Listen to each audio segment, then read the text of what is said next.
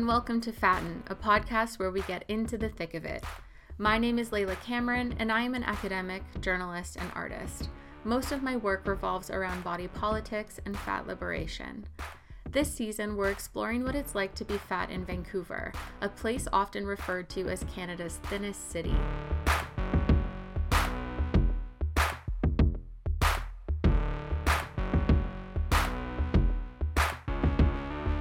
When I first began my research in fat studies, I read a book called Fat Activism by Charlotte Cooper. In this book, Charlotte identifies 5 different forms of activism. One of these forms is microactivism, which is described as thoughtful behaviors that occur in everyday spaces. One of the examples in the book is the act of designing your home to be comfortable for your body. And when I read that, I realized that I had never considered my physical comfort when designing my home or making decisions about what furniture to buy. And I don't think that I'm the only one to have never thought of my own comfort before, because I think this reflects how fat people are told to treat our bodies. We are told that we are supposed to be uncomfortable. We're not supposed to fit into anything. Not our homes, and definitely not public spaces. The guest for this first episode is Kate Blake. Kate is the administrative director for Kickstart Disability, an organization that supports artists with disabilities and works to enhance accessibility in art spaces.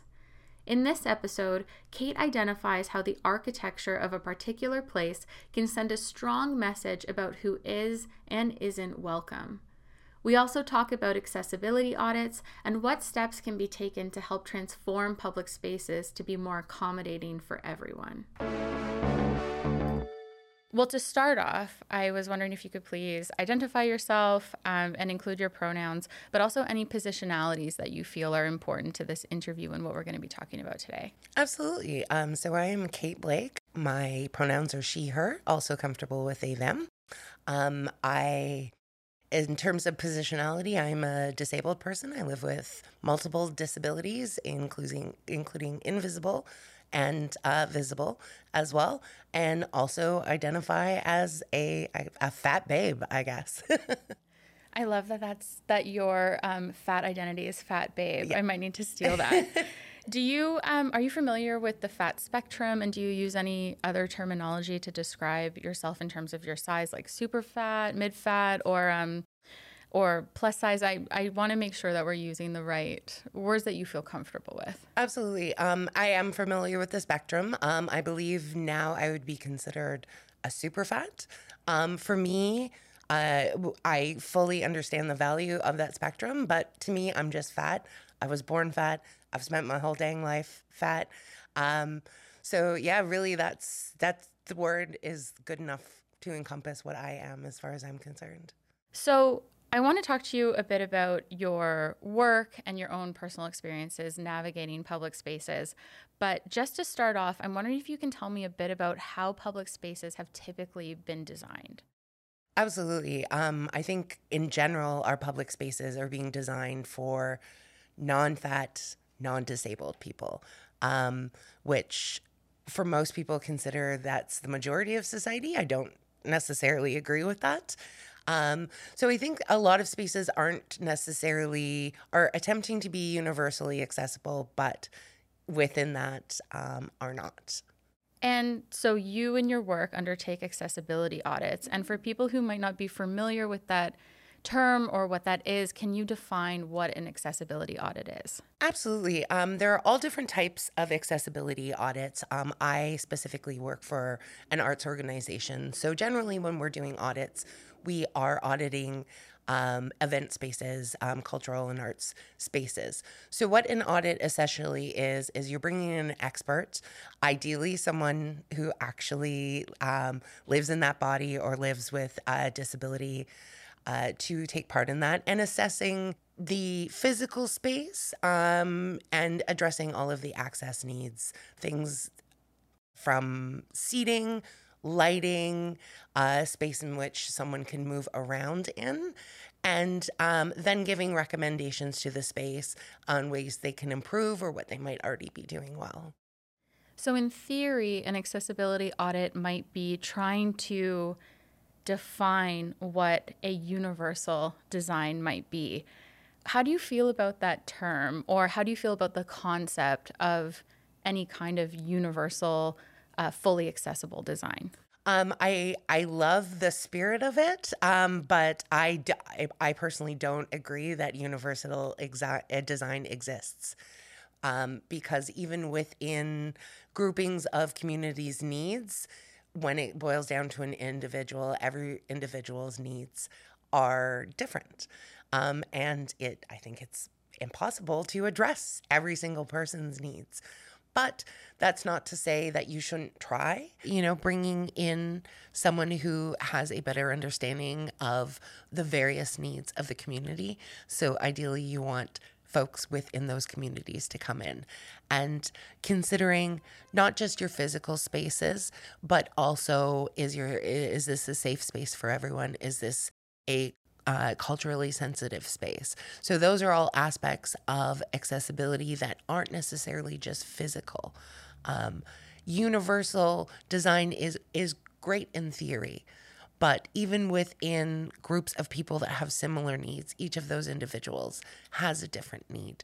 So we can create spaces and foster spaces that address as many of those needs as possible. I think there are sort of some baseline things that spaces can address that will be almost universal, but not quite universal. What would some of those things be? Like, if you wanted to make a space as accessible as possible, what are some of the factors that you would typically consider? I would say the first being no stairs, no lips in a floor or anything like that. Therefore, people can move smoothly, whether they are using a mobility device or they're walking. Having wide aisles between fixed pieces of furniture, or having furniture that and fixtures that can be moved to accommodate different needs. Thinking about lighting and the brightness of lighting, thinking about sound, how loud is your space, and seating in general, having an array of seating or having seating without arms, things that some are a little higher, some are a little lower, and just really thinking about how different bodies will move through the space, especially in terms of speaking about fatness. And what other factors would you consider when you're trying to specifically accommodate fat bodies? Well, certainly seats are the biggest thing. I think we all have our own horror stories of seating. So in terms of seating, I feel the best way to go is always something that doesn't have arms on it. Though some folks find it more comfortable. But if you're just sort of getting that universal baseline, you're having lots of different people. The seating, I think, is the first and most approachable way to include the fat community and make them comfortable. Because, if my, 375-pound body can fit comfortably in a chair, then a non-fat person is going to also fit comfortably in that chair.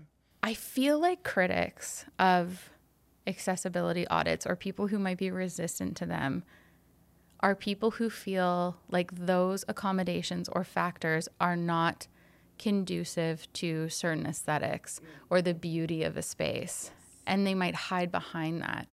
What would you say to someone who resisted making these accommodations or adjustments to, let's say, a restaurant?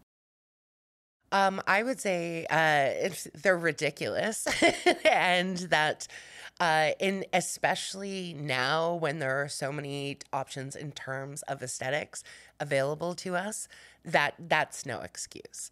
That's just the space, the individual not wanting to put the time and effort, maybe not wanting to put the money in, because I feel, especially for smaller businesses or smaller organizations that might be doing community programming, cost tends to be a factor. But the reality is you can find the money. You just need to decide where to change things like that. If I could give an anecdotal example of that, a venue here is a theater. And, they were speaking with a former coworker of mine about not being able to afford accessibility. And they brought up, well, when you do your fundraisers, how much do you spend on a bottle of wine? And they say, oh, $100 a bottle of wine. And my colleague suggested, well, maybe go with the $50 bottle of wine, a $40 bottle of wine, and you've found your money to address those access needs. Sometimes I feel like pushing those questions back or reflecting the questions back to folks kind of forces them to reveal where their priorities are. Yes, definitely. And also that perhaps what they are resisting as well is that their concept of a beautiful space is one that is not fat friendly, because we don't see accommodations for fat people as being beautiful things. And that, I think it does sort of reveal just how pervasive fat stigma is in people's attitudes, that, we can nod our heads and sort of say like, oh yeah, that's acceptable, that makes sense. And we hide behind things like, finances or whatever to really mask that underlying value system. And again, I'm not accusing designers of public spaces or architects or what have you, restaurant designers or anything like that, of not wanting fat people in their spaces. But I do want to ask them those questions. Absolutely. Because ultimately what you're saying is that your comfort, your safety, your well-being is not worth more to me than these other things. And I think that people would feel uncomfortable if we framed these conversations in that way. And I think in this situation, those people need to be a little bit uncomfortable. As someone who's been fat my whole life, I've spent, 40 years being uncomfortable. It's time for non-fat people to take on some of that labor and sit with that discomfort and unpack, why are they uncomfortable about that? And, how would they feel going into a space where they aren't comfortable and their needs aren't being met, even in the most basic ways? I'll never forget, I have a friend of mine who is not fat, has never been fat, but when she was pregnant, she sent me a message and she said, I'd never realized how much public scrutiny or how many opinions of people I didn't even know I was going to receive on my body because now it looks different, and how I was going to move through spaces differently. Mm-hmm. And I remember thinking like, yeah, it's been my whole life. Yep, absolutely. I've had pregnant friends have the same experiences as well. And, also thinking of it from the way I see disability as well, is at some point in our lives, everyone is going to be disabled. Either when we're elderly, who knows. The same as with your body size. Your body size has the ability to shape and shift throughout your life. So, even if right now those aren't your access needs, maybe down the line they will be your needs. And wouldn't you have appreciated fighting for that before you actually needed it as well? And maybe that's a little more selfish way, but that's how some people think too, is, this idea of, well, you may not need it now, but you might need it at some point. Yeah, it's sad that sometimes that's what it takes to get people to come to the conversation or start to fight the good fight, is whether or not they're being personally impacted. I don't know if that's just a, unfortunate characteristic of humankind in general. And the pregnancy aspect too also really troubled me, because while people's bodies are different after pregnancy, often for a lot of people, it is a temporary state of fatness. And that's where I was kind of like, okay, well, now that you have moved temporarily into this space, what are you going to do when you move out of this space? Absolutely. Are you going to, maintain your enthusiasm for these issues? And lucky for me, my friend is a wonderful person and she has, but I don't know that a lot of people would. I agree. Yeah. So there's definitely, underlying resentment. Maybe it's just because I'm tired of flying while fat and being in all these other spaces where you just have to shove yourself into something, or, when you're walking between tables in a restaurant and you really want to make sure, your behind doesn't end up in someone's pasta. Someone commented on the thing. Yeah. It's true. It's true. And these are things that people don't think about. Totally. And, as fat people, we have to think about all of those aspects. There's been multiple restaurants that I've been to that I've really enjoyed, but while I was there, I was not physically comfortable. So that's going to prevent me from going back to that space, or, spending time doing extra research.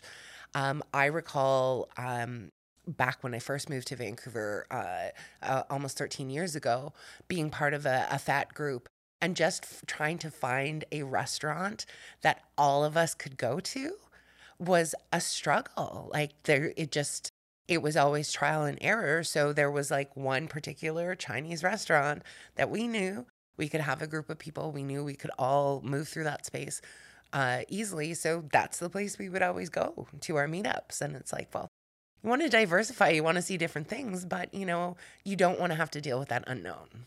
I feel like the fashion industry is starting to catch up on that, where they're like, oh, fat people have money to spend, so we want their money. And it amazes me that other industries aren't really catching on and realizing that fat people want to go out to eat. Fat people want to go to a concert, go to a play, what have you. And their money is just as green as everybody else's. Well, especially in terms of restaurants, right? I mean, maybe that's a little bit of a stigma, but I'm also a fat person that is raised with really good and diverse taste in food. Like, of all the people that are going to enjoy your restaurant, there's a good chance it's going to be the fat people, right? Exactly. No, exactly. And you'd think it would almost be common sense. And unfortunately, it isn't. Can you speak a little bit about the intersections as well between fatness and disability? Because I think there are a lot of points where it overlaps, but there's also ableism in fat communities, fat stigma in disabled communities. So can you speak a little bit more about how these topics might overlap or coincide or complement each other in your work in terms of assessing the accessibility of public spaces? I think one of the biggest things is that fat people and disabled people, there's a lot of bias. There's a lot of assumptions, that if you're fat, you're probably disabled. Or if you are fat and disabled, society sees that as more acceptable versus if you are fat and non-disabled. And just all those pieces of intersection and identity can make it difficult to move through this world as well. Some of the needs that can accommodate the disability community also accommodates the fat community. So, if we are thinking of spaces in terms of fat people, well, there's that crossover that, we're meeting the needs of people in larger bodies as well as the disability community. You make a very good point when you say that fat people might be more socially acceptable if they have a disability that almost justifies their fatness. Like Absolutely. Their fatness is a symptom or a byproduct of a disability, because it shirks this sense of individual responsibility that's so prevalent in neoliberal capitalist societies. And I want to reject that because I think that fat people don't need to prove their worth despite their fatness, that they can be fat because they choose to be, or for it. I guess that it doesn't matter why they're fat. Absolutely. And I don't know that, in so many ways that fat activism borrows from disability justice, and social models of disability and all of these things. And it's quite helpful. But I think we do stray towards also relying on like the medical model of disability, where we have to find justifications for these things. And like you said, fatness and disability do have this beautiful quality that the boundaries around them are very blurry and porous, and you might move between the two categories, or you might move into one and stay there for the rest of your life. And so while there's a lot of, I think, hesitation to reject the conflation between fatness and disability, that does kind of reveal a lot of underlying ableism within fat activism itself. Absolutely. And also this shared idea that non-disabled people assume every disabled person wants to be cured, and non-fat people assume every fat person wants to lose weight. So it's this idea that society has decided what we want for ourselves and how we want ourselves to live. Like, most disabled people actually see their disability as only in using that term because this world is not set up for us to move through. A lot of people find that their disability almost is like a superpower. It allows them to see the world and move through the world in a different perspective that is unique. And specifically, I work with I work with artists, disabled artists, and their experience as a disabled person informs their art practice. So without that disability, their practice would look different. And I think that's the same for me, as someone who's been fat my whole life, I would have moved through this world very differently if, I wasn't fat, or if at some point in my life I happened to lose a lot of weight. But I don't think how I've moved through this world is wrong in any way, other than the fact that the world, for the most part, has not accommodated me. And this idea of having to convince people that I'm happy being fat. And, you know, coming to that realization took me a very long time. And apologies if this is sort of going off stream here, but I remember when I decided to start loving my body as it was, I was in my early 20s, and I remember calling my mother and telling her that. And she actually cried, not from joy, cried because she felt that I was settling. And, you know, versus learning to love myself. And I said, well, wouldn't you rather you have a child who is learning to love themselves in the body they're in, and not continuing to think, oh, well, my body will shift, my body will change, and then my life can begin, and then I can have these things. Yeah, I think that's a really familiar experience for a lot of fat people, and I appreciate that you shared that. I think it scares people when fat people become less preoccupied with their fatness, because it threatens and destabilizes a lot of the infrastructure of our society. Absolutely. So much money is invested in us hating ourselves, and what is the world supposed to do if we stop? And I think that comfort and that self-acceptance leads you to desire a world or an environment in which you are comfortable. Mm-hmm. And so often fat people and people with disabilities are expected to be resisting their fatness and or their disability and forcing themselves to comply until they are no longer those things. And the concept of an accessibility audit is literally saying that you deserve comfort and joy and happiness and acceptance as you are in the body that you have right now. And people don't know what to do with that. It's scary. Even people who love us, they don't know what to do with that, because it really challenges everything we think we know about the human experience or how we're supposed to exist. Right. And, you know, it's interesting is once you start having these conversations, people will start thinking about things more and they'll notice things more. Like, for example, my partner, he is probably half my size, has always been thin. And, you know, in our 8 years of our relationship, he now notices things, you know, that are either inaccessible or injustices within my experience. And he, you know, has said on numerous occasions, like, I never thought of that before, and just was completely, I guess you could say, ignorant to the situation because that's not the life experience he had. But it's also fun, especially in terms of accessibility. Once you dive into accessibility, you cannot go anywhere without being so critical and noticing every little thing. But at the same time, like, part of me is like, oh, curses, I can't just enjoy a space. But also, you know, how great that I can go into a space and identify needs that aren't being met for people who aren't even me as well. And that is a skill I can equip other people in my life with as well. Exactly. I remember going surfing, or my friends had planned a surf trip to Tofino, and I just assumed there weren't going to be wetsuits in my size. And when they told me that they had called ahead and called every surf shop until they found one that had a wetsuit that I would fit into, I cried because no one had ever anticipated my needs before. I've been on so many snowboard and ski trips, for example, with friends, and I don't snowboard or ski for many reasons. But one of them also is that I have never found snow pants that were comfortable. Or to be honest, it always felt humiliating, and maybe this is just fat kid trauma because I have also been fat my whole life, that when you go to get your skis from the ski rental place, they ask you for your height and weight, which makes sense. They need to know that information, but you're in a room full of people.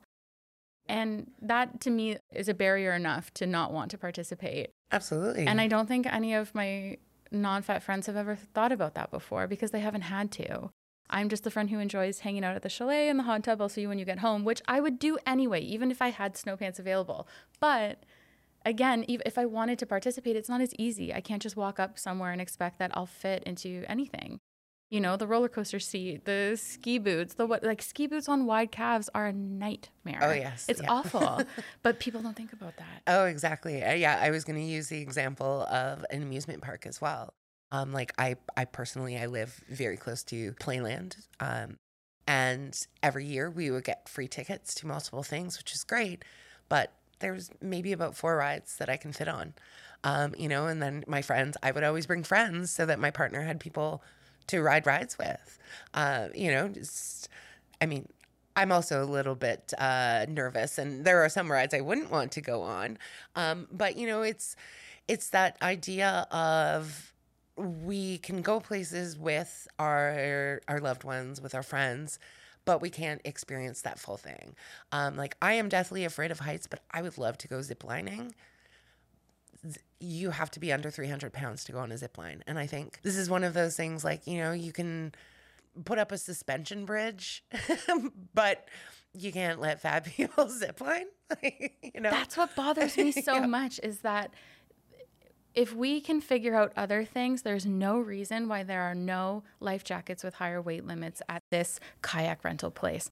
Or there's no reason, like you've said, for a zip line to not accommodate people in bigger bodies. It's not that we are trying to defy the laws of physics. It's not that we are denying the reality that some adjustments might need to be made so that it is safe for people in larger bodies to participate. Absolutely. But it's not impossible. And I think that part of the fat experience, unfortunately, is being a bystander to your own life, where we go shopping with our friends. And yeah, I get to look at the hair accessory section. Do you know how many purses and scarves I had growing up? Yeah. Because when I went shopping with friends, that was the only thing available to me. And again, I think that might be an unfortunate aspect of the experience of being fat, is that, yeah, you are a witness. You don't get to be a participant. And that's just so depressing. And it's also so depressing that it can get to the point where you don't even want to try. Because then we also get into the part of the fat experience about humiliation and public humiliation and being a spectacle. Absolutely.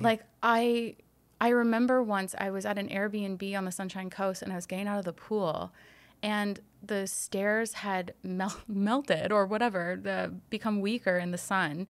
And I went through the entire flight of stairs, and I cut my leg open from my knee all the way up my hip. And my first thought was, how humiliating. Not, am I okay? How am I going to get out of the pool? What do I do with all of this blood? It was, I'm humiliated. And I think that it translates to everything else. Going into a restaurant and feeling like, oh, I'm so embarrassed I don't fit in the seat, but I'm just going to sit here and not say anything. And try not to move so that my seat doesn't break underneath me. Every fat person has that thought. I really think that's true. And every fat person has had that happen in some sort of situation. And, once or twice, okay. But, when we can start counting on 2 hands the amount of times we've had chairs break underneath us, that gets a little bit, like you said, there's that anxiety, there's that shame, and this idea that I'm wrong, not the chair is wrong. Exactly. Because we're always told it's our fault. Yes. How dare us desire some kind of accommodation right? whatsoever. I'm curious, how would you advise someone who wants to talk or ask about accessibility, particularly when they're trying to find accommodations for their fat friends or fat people in their life? Not that they need a personal connection, but let's be real, that's probably when they would be making that call. Because, again, these elements of the fat experience are a lot of labor, including emotional labor on fat people. So what can non-fat folks do to take on some of that labor and give us a break? I would say, when you want to, let's use going to a theater or a concert somewhere. If you are going with someone who has a larger body, make those calls. Call the venue, because unfortunately most venues don't have those things listed on their website. Call venue, ask questions, find out the needs of those people in your life that might need those, and do the labor on their behalf. Once you get that information, share it. Share it, publicly. Share it with everyone whether they're fat or not, because then that gives a little bit less work for the rest of us to do as well. I feel like if you don't have fat friends or friends with disabilities, you should then also ask yourself why. Yes, that too. Yes. Also find yourself some fat and or disabled friends. Exactly. Diversify your friend circle just a little bit. So where can people learn more about you and your work or accessibility audits? There are lots of really amazing resources out there in terms of accessibility audits. There's one in particular, RAMPS, that is a self-guided one. It is very diverse in terms of what to look for. The organization I work with, we're called Kickstart Disability Arts and Culture. You can find us online, kickstartdisability.ca. We have a bit of information on our website, specifically audits on Vancouver Civic Theatres. So that is a little bit of information you can find. Just if you have any questions about that. I'd also encourage folks who are based in Vancouver in the Lower Mainland. There's a really amazing organization called Creating Accessible Neighborhoods. And while that was born out of the disability community, they really address all aspects of accessibility in terms of body size, strong ties to the LGBTQ2 community, and really addressing accessibility in a really wholesome way. Thank you. Thanks so much for chatting with me today. I really appreciate it. Thank you for having me. This podcast is produced and directed by me, Layla Cameron. Both audio and video versions of this podcast were edited by Ari Conrad Birch. Each interview was filmed and audio recorded by Rami McHale. Additional video was filmed and edited by Felix Naud and directed by ETW Media Productions. The music for this season is by the band Parlor Panther. Funding for this podcast is supported by TELUS Storyhive.